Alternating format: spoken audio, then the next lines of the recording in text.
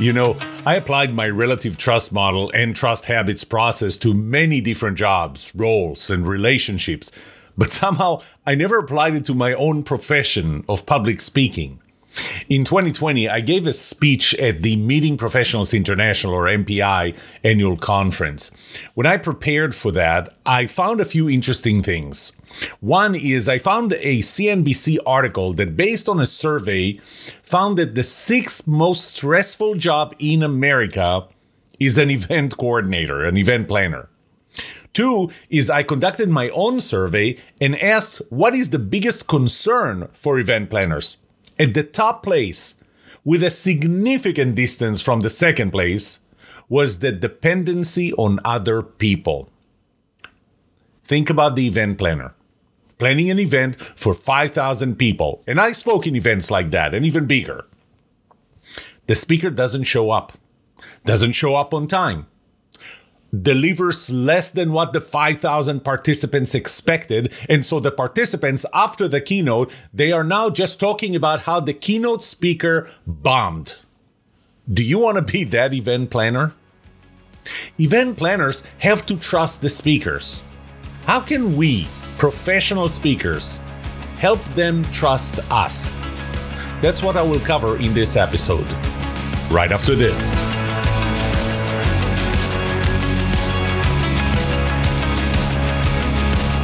Welcome to The Trust Show. I'm Yoram Solomon, your host, the author of the Book of Trust, and facilitator of the Trust Habits Workshop. My mission is simple. I want to help you form habits that build your trustworthiness, because the answer to this question will have the biggest impact on your personal and professional success or failure. Can I trust you?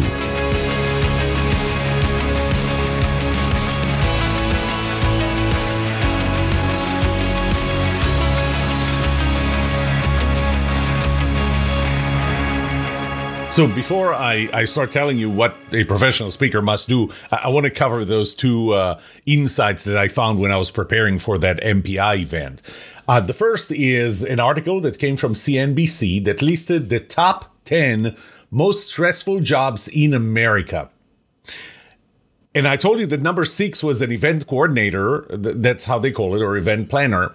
But I want you to know what the 5 above it are. You know, number 5 is actually a broadcaster, which, you know, probably is somewhat stressful, especially if you're broadcasting live. Because what I'm doing right now, I'm kind of broadcasting, but I can edit it. If I say something I didn't want to say, I can edit it. So broadcaster, I'll assume that we're talking about live, and that's naturally, typically the context of a broadcast. But look at the top 4. Number 1, enlisted military personnel. People who are fighting in wars, being shot at. 2, firefighters. 3, pilot. And I can tell you, being a pilot myself, I can tell you that being a pilot is stressful. There are a lot of reasons why you can die, unless you do everything right. Number 4, police officer. Number 5, broadcaster. Number 6, event coordinator.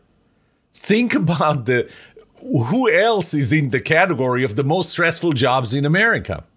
Being an event planner is very stressful. And obviously, as I was preparing for that session, the first thing that I wanted to know is, by the way, I asked in my survey, I asked another question, and that is, to what degree do you agree with the statement, my job is stressful? My job as an event planner is stressful. 5% strongly disagreed. 3% disagreed. That's 8% who disagreed or strongly disagreed. Another 10% were neutral. 38% agreed that their job is stressful. 44% said they strongly agreed that their job is stressful. Their job is stressful. Well, obviously, I wanted to understand what is it that makes it stressful. And so I asked the question, how stressful is any of the following aspects of your job as a meeting or event planner or coordinator? What are the different stressors? And I did some research before that to see what kind of things would come up, so that when I gave them those 16 categories, I will have a good list coming out of it. So the lowest one was risk to life. That was only 2 out of 5 on a scale of 5. That ranked 2. Travel amount 2.5, performer not showing up 2.6, which is kind of funny because when you'll see number 1, you'll see that it's kind of the same thing. Physical job demands in public eye and so on, and we're starting to go up and up. My own performance was ranked at 3.4. Weather strikes, acts of God 3.6. By the way, the minimum was 0. Technical issues, 3.8. Lack of information, 3.8. And number 1 with 4.3. So, if you looked at the chart, and I'm looking at the chart that I created as a result, the bar chart that I created, you can see that number 1, the biggest delta is from number 1 to number 2. And that's a 0.5 on a scale of 5. The second biggest was between growth potential and being in the public eye. That was a 0.3. So the biggest gap was between the top one and the second one. And the top one was the dependency on other people. And, even though performer not showing up came up as one of them, one of the others, the dependency on other people is a dependency on the speaker. So as professional speakers, we have to keep in mind that being an event planner is stressful, and our performance, our ability to deliver what we're supposed to or exceed what we're supposed to deliver, is one of the biggest concerns that they have. I still can't believe that this is actually the first time that I apply my models and processes to my own job, to what I do. But something that you need to know is when I record these episodes, I don't just make up stuff or, I just speak and I don't know where it's going to end. What I do is I start building an outline about a week before I record the episode, and I reach out to people to get their insights. And so in this case, I reached out to meeting planners, event planners, as well as other speakers, asking event planners, what is it that makes you trust a professional speaker that you bring to your events? And I ask professional speakers, what is it that you do to be trusted? And, I start categorizing. I develop the outline. I make it more comprehensive. The outline kind of has several layers and so on. And that's when I start recording. Okay, enough with that. So I want to start with what is trust. Okay, and you heard the phrase, no risk, no reward, right? So we're willing as people, not just event planners, but as people, we're willing to take risk if there is a reward, right? And the bigger the reward, typically the bigger the risk. I mean, if you could get a bigger reward with not having a higher risk, then why won't you? Everybody will. The problem is that typically the bigger rewards do warrant a bigger risk. So you have to take the risk. The problem is, if you think about it as 2 lines starting from zero reward, 0 risk, and starting to grow and grow and grow. So the reward goes up and the risk, actually the risk really goes up as well. But at some point, the risk crosses a line that is our risk tolerance. And different people have different risk tolerances. Risk takers typically have a higher risk tolerance. They can take a higher level of risk. Risk-averse people typically have a lower risk tolerance. And so their line is much lower. And the problem is when we cross that line, when the level of reward requires a level of risk, assuming a certain level of risk, that crosses our risk tolerance threshold. Because the moment we cross that risk tolerance threshold is when we feel danger. As long as we're below it, we feel safe. The more below it we are, the safer we feel. So now the question is, how can we mitigate it? How can we expect a bigger reward, strive for a bigger reward, be willing to take a higher risk that is above our least tolerance threshold? And the answer is through trusting. And in this specific case, I'm going to talk about trusting someone else. So when you trust someone else, you just trust that they will reduce that level of risk. And you don't necessarily know how they're going to do it. You just trust them that they will. Now, this cannot be a blind trust. And I'm going to talk about the model in this episode. It's not. What's important is that they will reduce the risk, and I'll show you what they can do, or what you can do as a professional speaker to reduce the risk for an event planner. Now, what's the reward? The reward is, if the event goes well, and I know that I'm kind of focusing on the speaker, but as professional speakers, we have to remember that the overall event is not just you speaking, not just you delivering the keynote event. The keynote speech. There are other things that happen in that event. The keynote speech, specifically the opening and then the closing keynote, have a big impact on the success. The opening keynote will set the tone, will set the mood to the rest of the event. I mean, think about that. As an attendee, you attend an event, a conference, the keynote speaker bombs. You already have a low perception of this event, and these are the lens through which you're going to look at the rest of the event.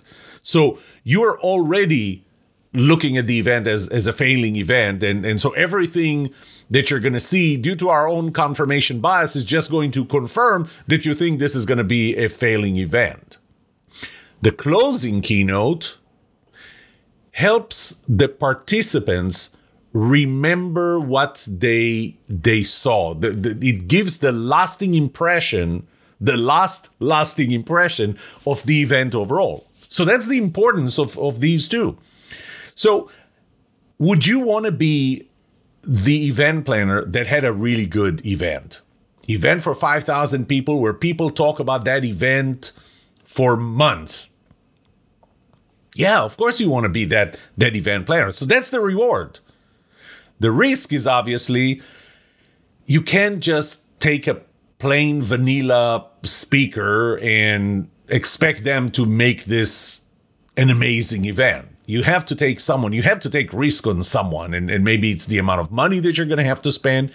Maybe it's the controversial nature of the topic or whatever. You're going to take risk, but now you need to trust the speaker to reduce that risk to a level that you can tolerate, to below your risk tolerance, because you do have a set risk tolerance. So now I'm going to turn to you, the speaker, the professional speaker, and I'm going to ask the question, how can you reduce that risk for the event planner? Before I go to talk about the model, I want to bring up one of the 8 laws of trust, and that's trust law number 5. Trust is transferable. If you trust me and I trust somebody else and I tell you that I trust that other person, you will trust them. Not maybe to the extent that I trust them or that you trust me, but more than not trusting them at all. So trust is transferable, which means that an event planner will trust you more if somebody they trust told them that they trust you, and that the event planner should trust you. How do you do that? Get reviews. Just ask for reviews. Ask for testimonials. Now, I'm going to talk about time and intimacy. Video testimonials are better than written testimonials because, as an event planner, you can see the faces, the body language, the tone of voice of the person giving you a testimonial. It's one thing to read the paragraph that says, that event, the speaker was an amazing speaker. I mean, think about the person giving that testimonial and think about the difference when you actually see and hear them say it. If they say, The speaker was very amazing, and we enjoyed the talk very much. It was very good. Versus, this speaker was amazing. Somebody gave me a testimonial after one of my talks that I put it in my promo, my intro video at the end. He just said something that if you looked at his face, you heard his tone of voice, it almost doesn't matter the words that he used. And the words that he used, if I only put the words were, you should, what was it? You should listen to this guy. Oh, you gotta see this guy. And if you read the words, you gotta see this guy, it's one thing, but when you hear him and see him say this, he goes, you gotta see this guy. It's just, that's a different level of testimonial. And when an event planner looks at this, he goes, well, for somebody to say it like this, this was a good speaker. This had to have been a good speaker. Names of companies, mention companies that you spoke for. And you know what? Preferably ask for references, ask for people's willingness to give references. And I typically, I don't know, maybe it's an overkill, but I typically give more references than meeting planners ask for. They ask for 2 references, give them 5. Speakers bureaus that worked with you. Again, especially if this is an event planner that worked with this speakers bureau. If they can recommend you. Now, people talk. So you have to be careful. If you are doing something that caused an event planner not to trust you, others will know. So a good part is of the transferable trust is that you gotta stay a trusted speaker. One time that you're not a trusted speaker, they're gonna know. They're going to know because people talk. And guess what? Because bad is much stronger than good, people talk more about the bad things that you do than the good things that you do. The other thing is, if they had good experience with previous speakers in their event, use those speakers to recommend you. I mean, if those speakers really know you. One of the worst things you can do is ask people who don't know you to recommend you, because I think this would be a worse recommendation than not asking for their recommendation at all. For somebody to go in and say, hey, Yoram asked me to tell you that he's a good speaker. I mean, that's obviously terrible. I would ask, when I'm being asked or invited to speak or invited to be considered to speak in an event, I looked at previous speakers. When I find someone who really does know me and really does know how I perform on stage, I ask them to be the reference for them to go and talk to the event planner and say, hey, you remember how you had me 2 years ago? I know that you're considering Yoram and he's really great. But because again, it's easier to buy that from somebody they already know and trust and who knows and trusts you than from anybody else. Now I'm going to go into the relative trust model itself, and I'll start with the 3 components of who you are. So what do they know about you before they ever hire you, before you perform? Let's say before you perform. So first there's the component of competence. That's the professional, technical, more objective component. And it starts with the social proof. What do other people say about you? The videos that you have, your own videos, and it's good to give them samples, so for them to get a sense of what this looks like.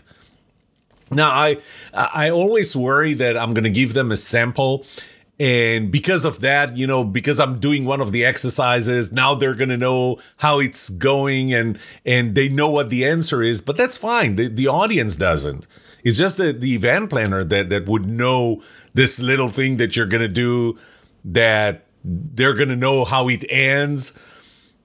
That's fine. It's not for the event planner. It's not for the event participants. It's just for the event planner. So whatever you can do to give them demonstrations of how competent you are and what should they expect is good. The second part of competence to me is confidence. your confidence in dealing with them. You know, I've heard too many speakers telling me that they would not even go on the plane unless the second half of their speaker fees was paid. And I get, and I do the same thing. Typically, I ask for 50% up front because, you know, I'm locking a date. And when I lock that date and all of a sudden somebody cancels on me a week before the event, or even a month, or sometimes even 3 months, the probability that I get something else there is zero. And then imagine this. Imagine that an event planner booked you, and then somebody else was trying to book the same date or the next day or the day before in a way that travel just doesn't work. And you say no, and then the first one cancels, and now the other one already has someone else. Well, that is a problem. But it's one thing to ask for the first half, and it's a second thing to ask for the second half before you ever go on a plane. To me, I am confident in what they're going to get from me. I'm confident that at the end, they're going to feel that they got more value than what they paid.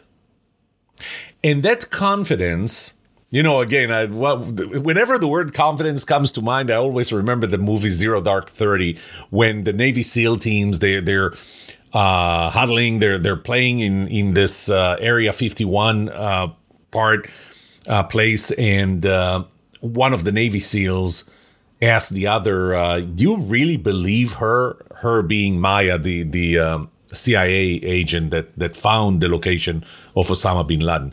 So he says, "Do you really believe her that the person we're after is Osama, that she knows where Osama bin Laden is?"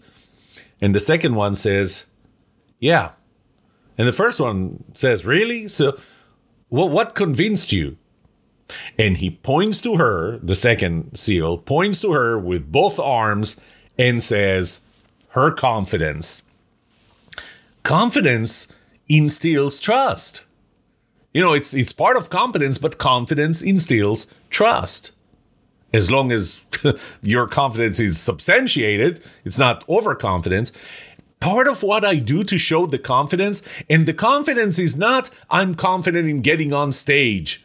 That's not the confidence. The confidence is, I'm confident that when your event is over, when my part of the event was over, you're going to feel that you got more value that you'd pay for. I'm going to exceed your expectations. I'm confident with that.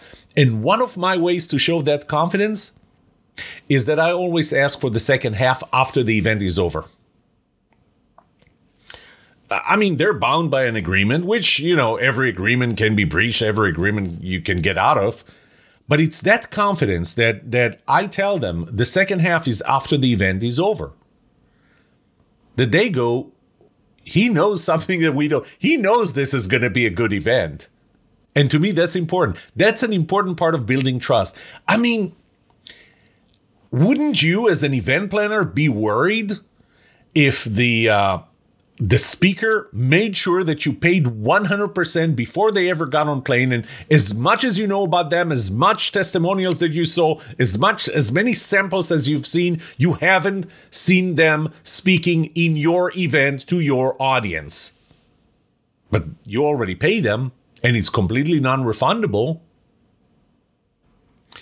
How would you feel, on the other hand, about a professional speaker that says, don't worry, second half is after the event? I have to tell you, and I know there are going to be a lot of professional speakers that are going to hate me for saying that, there are times when I charge everything after the event. Of course, I have my own system to know that I can trust them for that happening.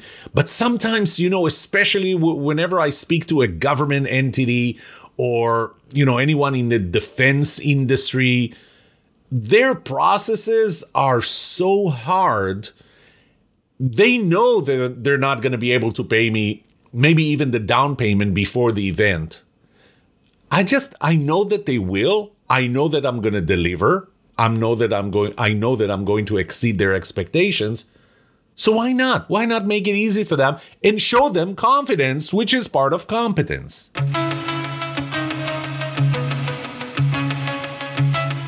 I combined two components together in one component from the who you are, personality compatibility, and the other from what you do. It's actually a subcomponent of empathy, because really they relate.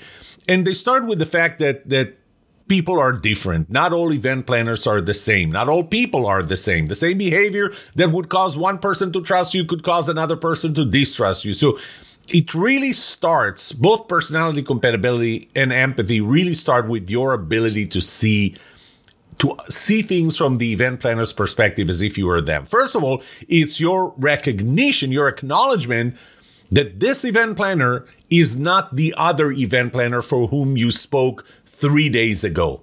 It's a completely different person with completely different personality, with completely different careabouts, and you have to accept that.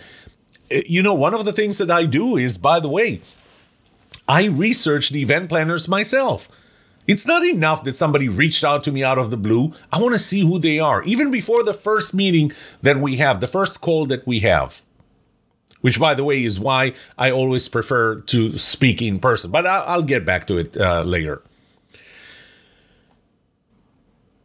Strong personality compatibility, strong empathy means that you're going to make it easy to work with you. One of the things, and I can tell, I know that the event planner is stressed. I know they're stressed. And one thing that I keep saying it, and it's not just saying it, it's also how you say it. And this is where I'm going to go back when I talk about time and intimacy. I tell them, I can promise you that I'm going to be the last thing you have to worry about. Worry about other things. By the way, I try to help them in the event. You know, I'm there. I'm going to be there at the event. So many times I did the keynote, and while they're at the event, they asked, we had a facilitator for a panel that we're going to have that bailed out or did not show. We don't know where they are. Make it, you know, I just said, fine, I'll do it. I'll be your facilitator. I know how to facilitate. I know how to run panels and all. I'll do it. Anything else you need help with? You know, I just, a couple of months ago, I did my third TED Talk. And when I did that, I helped them set up the signs and everything. I helped them take it off at the end. You know, when everybody else left, I just stayed there and helped them. You know what? It's already done. And it's not like anybody paid me to speak at a TED Talk. But people remember that. And remember how I told you, trust is transferable and people talk. I want people to tell others he really cared about what I had to do. He was very helpful. He went far and above, far and beyond what he had to do. Now, another thing is I never take the last flight. I did that a few months ago. I took not the last flight, the only flight I could take to get to, I think it was, I don't remember where it was, but it just that I had an event the night before and I had an event in a different state the early afternoon of the day after. There was no way to take a flight the night before. I couldn't drive all night because I wouldn't have made it. And I had to take the first flight in the morning, and it scared the heck out of me. I don't like doing it. And this was the only time where I told the customer, I can't do this event because I cannot rely on one flight. And the only way they convinced me to come and do it was they said, we're going to take full responsibility if you miss that flight. So I did that and I hated it because I don't want to be on the last flight. I want to make sure that there are plenty of flights after that because flights get canceled, weather comes in and whatever. You need to make sure. And you also need to keep in mind that the event planner is worried. The event planner is worried because they know that they rely on, that they and I rely on airplanes and airlines and weather for me to be there. I typically, whenever I land, as soon as the wheels touch the ground, you can turn on your phone or get it out of airplane mode. I would text my wife, not when I go to an event. When I go to an event, the first thing I do is I text the event planner. Just landed. You're going to see me tomorrow. This alleviates some of their stress. And that's the most important part. Alleviate their stress. Personality, compatibility, and empathy. See things from their perspectives. Ask yourself, if you were them,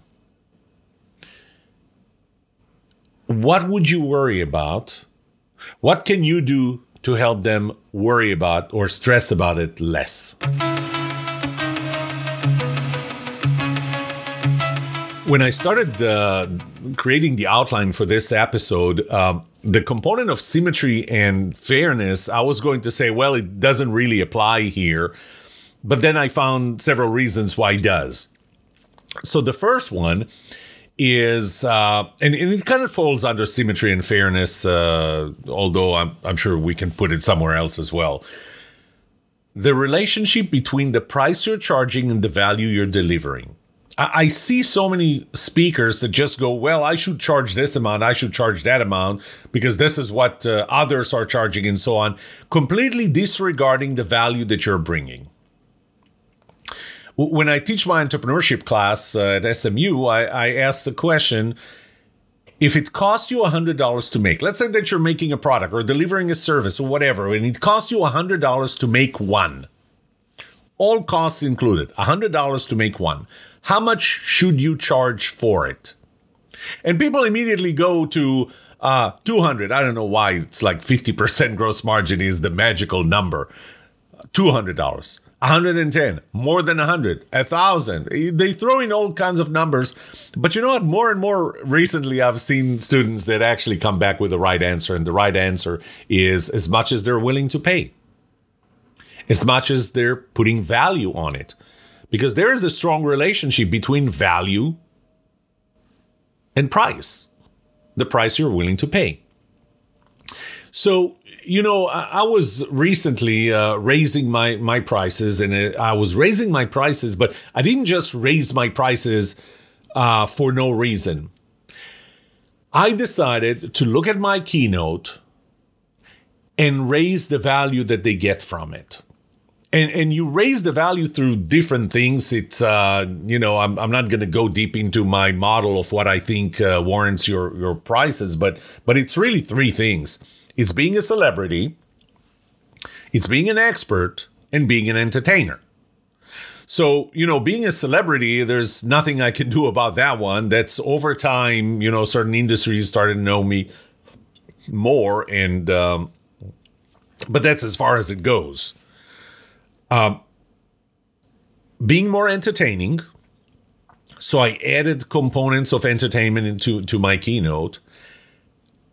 Being more of an expert, especially in their specific industry, which is important. So do some research, increases the value. And when it increases the value, only then I can increase the price. The second part of symmetry and fairness, mostly fairness, is that your pricing structure is fair and equal. You charge the same price. I charge the same price. Sometimes I give discounts. I should say that. I sometimes give discount. And one of the main reasons is, there are industries such as education that can't afford what a sales conference can afford, or maybe another conference can afford. And if they can't afford this, should you just not deliver there? Should you price it differently? And I don't price it differently. I price it the same way, but I give them a discount for very specific reasons. And one of the reasons for that is, imagine if, I'm just going to throw numbers. Imagine if my keynote was $100,000, but the education industry can only pay $50,000. then if I invoice one event at 100,000 and another event for the same keynote 50,000, remember what I said at the beginning when I talked about trust is transferable, people talk. Somebody is going to get their hands on a $50,000 invoice and say, wait a minute, why do you charge them $50,000? So even when I discount, my invoice will always start at 100,000, discounted because of. And there are different reasons to discount. You know, the specific industry, to me, it's education. Education and veterans, I would say. The second is the location, you know, the fact that I don't have the travel. Yes, I do charge travel separately, but it's one thing when, you know, a keynote means 3 days. You know, a keynote in Hawaii would probably mean at least 3 days out of the office, at least. A keynote in Dallas would mean add 30 minutes before, 30 minutes after. Well, it's more than 30 minutes before because you know that I'm always going to be the first person there. That goes back to personality compatibility and empathy. So I'm going to be the first person there, even when it's local. Another reason for discount is you book me within less than a month. And what that means is that the probability of another event happening that date is so low that I'm willing to give you a discount. So they're valid reasons. And if somebody puts their hands on an invoice that says $50,000, when I'm charging them $100,000, they're going to say, how come you're charging them $50,000? I'm going to say, show me the invoice. The invoice shows $100,000. Here are the reasons for the discounts. Do you qualify for any of them? Because if you do, I will give you that same one. Fairness is really important. That symmetry is very important. So keep that. And it goes back into that second half after. So if I ask them, second half of the payment after, if I ask them to pay everything up front, the relationship is not very symmetrical. You know, they paid 100% and they're still to see, I'm still to show up on stage. But if they only pay half, then I deliver the full keynote, then they pay half, we somehow build some symmetry into it, and they feel they can trust me more. Okay, now we're coming to the second component, subcomponent of the positivity component. That's no BS. And I'm sorry, I'm getting on a soapbox. One of the things that annoys me the most is this whole concept of best-selling author, people referring to themselves as best-selling author. Because if you check the dictionary, what a best-selling author or best-selling book means, it means that it sells a lot. Now, what's a lot? We can argue over that. Is 10,000 books a day a lot? I'm going to say yes. Is 10,000 books a month a lot? I'm still going to say yes. Is 10,000 books a year a lot? Not sure. Now, there is no line that says you can use the phrase best-selling author above this line. And there are tricks. I'm sorry to say that. There are tricks to become a best-selling author, a New York Times best-selling author or any other. Because, you know, once you understand the system, once you understand how they're considering you, you go, oh, then here is a way to get there. To me, a best-selling author or a best-selling book is a book that people who don't know you heard about it, got it, and really liked it. So they told other people, because that's the best way to sell a lot of books. Unfortunately, Amazon decided that for them, if for 1 hour or 1 day, you sold more books than the current first book in a specific category, you become a best-selling author. They're going to give you that little orange label that says best-selling author or best new release or whatever, and you're going to use it. And immediately, as soon as that came out, people realized that this is how we can game the system. So how can we game the system? Well, first of all, you want to be a best-selling author of a paid book as opposed to a free book. So But your book costs $14.99. So what you're going to do is you're going to take a Kindle version of that book, reduce the price from $14.99, whatever the price is, to 99 cents, which is the minimum that they will allow you to charge. You will categorize the book in a very obscure category that, by the way, has absolutely nothing to do with with the topic of your book. And I found some, weird categories in the language, and there are others where the top book, now you go to how well does this book rank on the Amazon sales? I mean, it's like how many of those are being sold? And there are categories where the number one book in that category ranks like number 400,000. Then you go to an Amazon sales calculator, an Amazon sales calculator. And that Amazon sales calculator will tell you if this book ranks 400,000, that means that they're selling 3 books a month. So let me ask you. You got your friends, so you took your book, you categorized it in a category that has absolutely nothing to do with the topic of your book, and then you reduced the price to 99 cents, which is the minimum that they would allow you to. You called 10 or 20 or 100 of your closest friends, and by the way, in some of those categories, it's enough to buy 4 books to become the best-selling author in that category. So now you're a best-selling author in that category. And oh, by the way, as it turns out, it becomes a best-selling author in Latvia, which makes you an international best-selling author, even better than just a best-selling author. And now you're going to call yourself a best-selling author. I can't tell you how many times I have this argument. I'm passionate about this argument. There was a time where in my LinkedIn tagline, I actually wrote not a best-selling author. Okay? I sold thousands of copies of my books. This does not make me a best-selling author. And I know that there are going to be people who passionately disagree with you. And you know what? If you passionately disagree with me, good for you.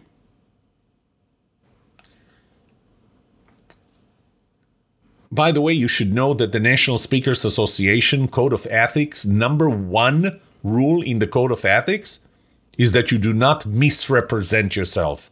And to me, this is a misrepresentation.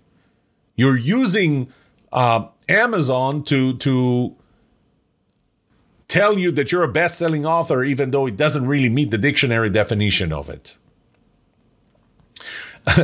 Had something else happen recently. I saw somebody that was giving a talk about how to deliver millions of views to your TED Talks.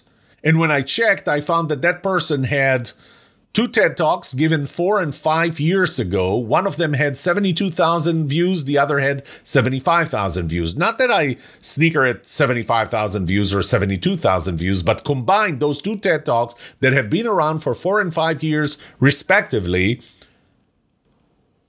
don't even reach 150,000 views.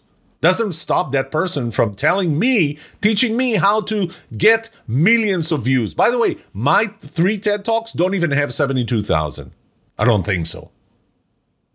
That's okay. I'm not trying to tell people that I'm going to teach them how to get millions of views. Here's the problem with that.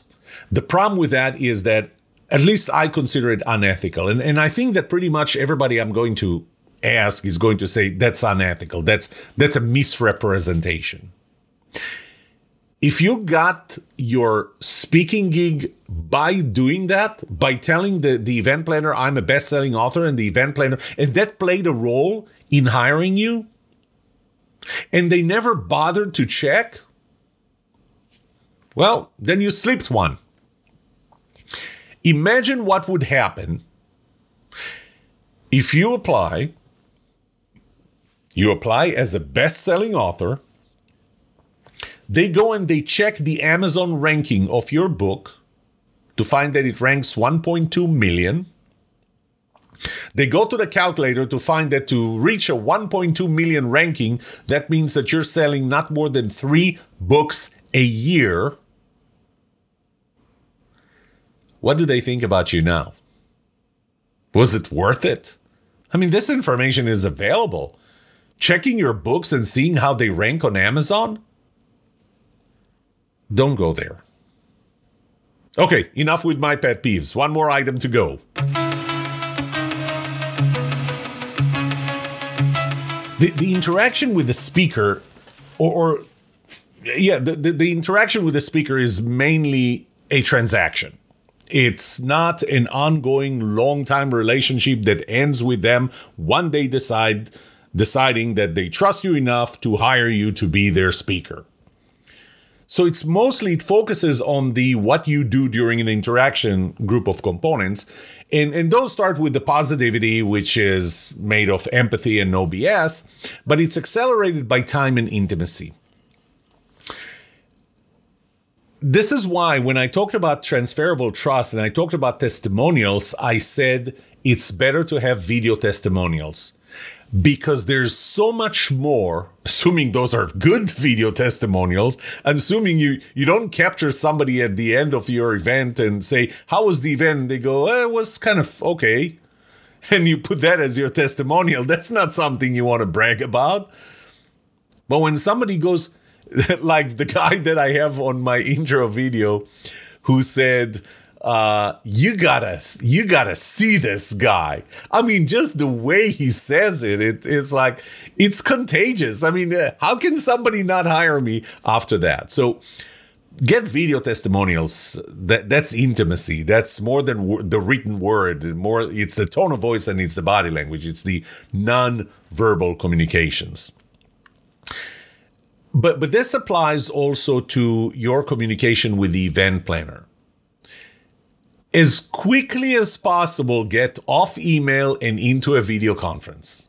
You know, typically they're not local. And even if they are local, you can turn a 30-minute call into video call into a 3-hour, I drive there, I wait for you, we meet, we talk, I go back. Plus, it might even be a little too intimidating for you to share the same space with them. But video call, Zoom, Microsoft Meet, Google Meet, Microsoft Teams, or any other, you can do video calls through Facebook, through LinkedIn, it's WhatsApp, or just, what does Apple have? I have to unlock my phone to see what's a FaceTime. Of course, FaceTime. So there are plenty of ways to do a video call. Do a video call. Let them see you. It will accelerate the trust, or maybe do the opposite, which is good to know. But let them meet you in videos. Let them hear you. Let them see your body language. Say what you mean what you say. It's going to have a big impact. Your tone of voice, your body language will have a big impact. Now, this is the intimacy part, but the time part is the more they interact with you, the more frequently they interact with you, the longer they interact with you, the more they're going to build that trust. I mean, I can't tell you how many times somebody is reaching out to me to sell me something, and it's like the first time I just ignore, spam.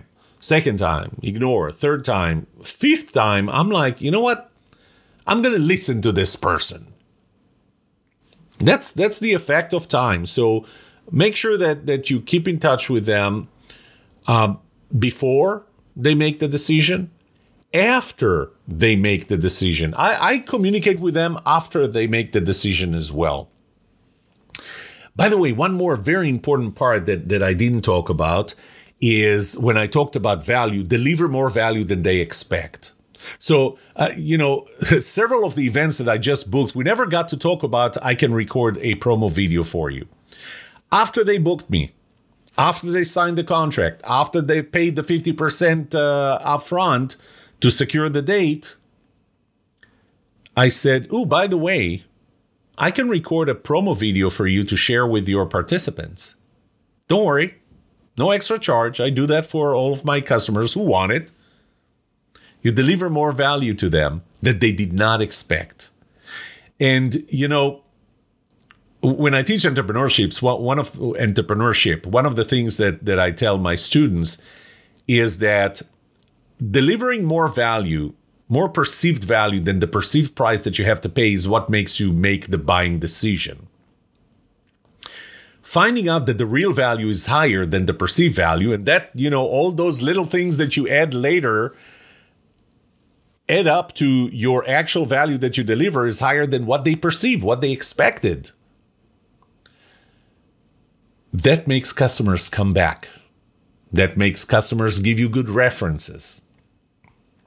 But you know what? I talked about keep in touch with them even when they keep in touch with them before and even after they made the hiring decision. But I want to extend this. Keep in touch with them even if they didn't hire you. If they said, we decided that we want a speaker about a different topic, you know what I asked them? I get this. I understand this. Tell me what topic you're after, and maybe I can recommend a few speakers that I know personally. Most of them don't expect you to do that. And stay in touch with them. How did the event go? Did it go? I know that Elizabeth did a great job because I know her. I know you hired her, and I know that she did a great job. How was it? Are people excited and so on? You keep on building the trust they have in you.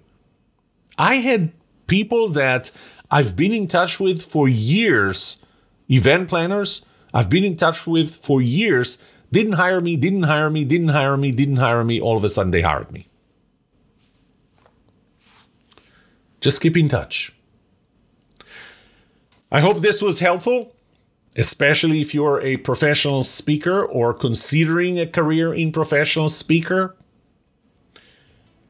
Be trusted.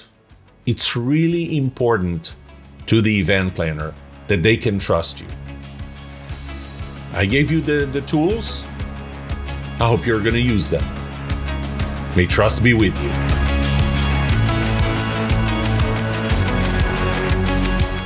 What would you like to know about trust and trustworthiness? Let me know and I'll answer it in a future episode. I would love to hear from you. Email me at yoram@thetrustshow.com. If you like this episode, subscribe to the show so you will automatically get notified when I release a new episode. Rate it. Write a review for this podcast because those ratings help not only you, but also others looking for podcasts just like this.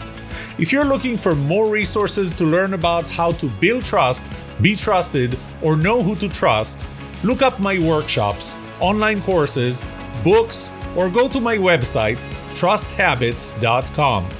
And remember that the answer to these two questions will have the biggest impact on your personal and professional success or failure. Can I trust you? And can you trust me? Thank you for listening or watching The Trust Show.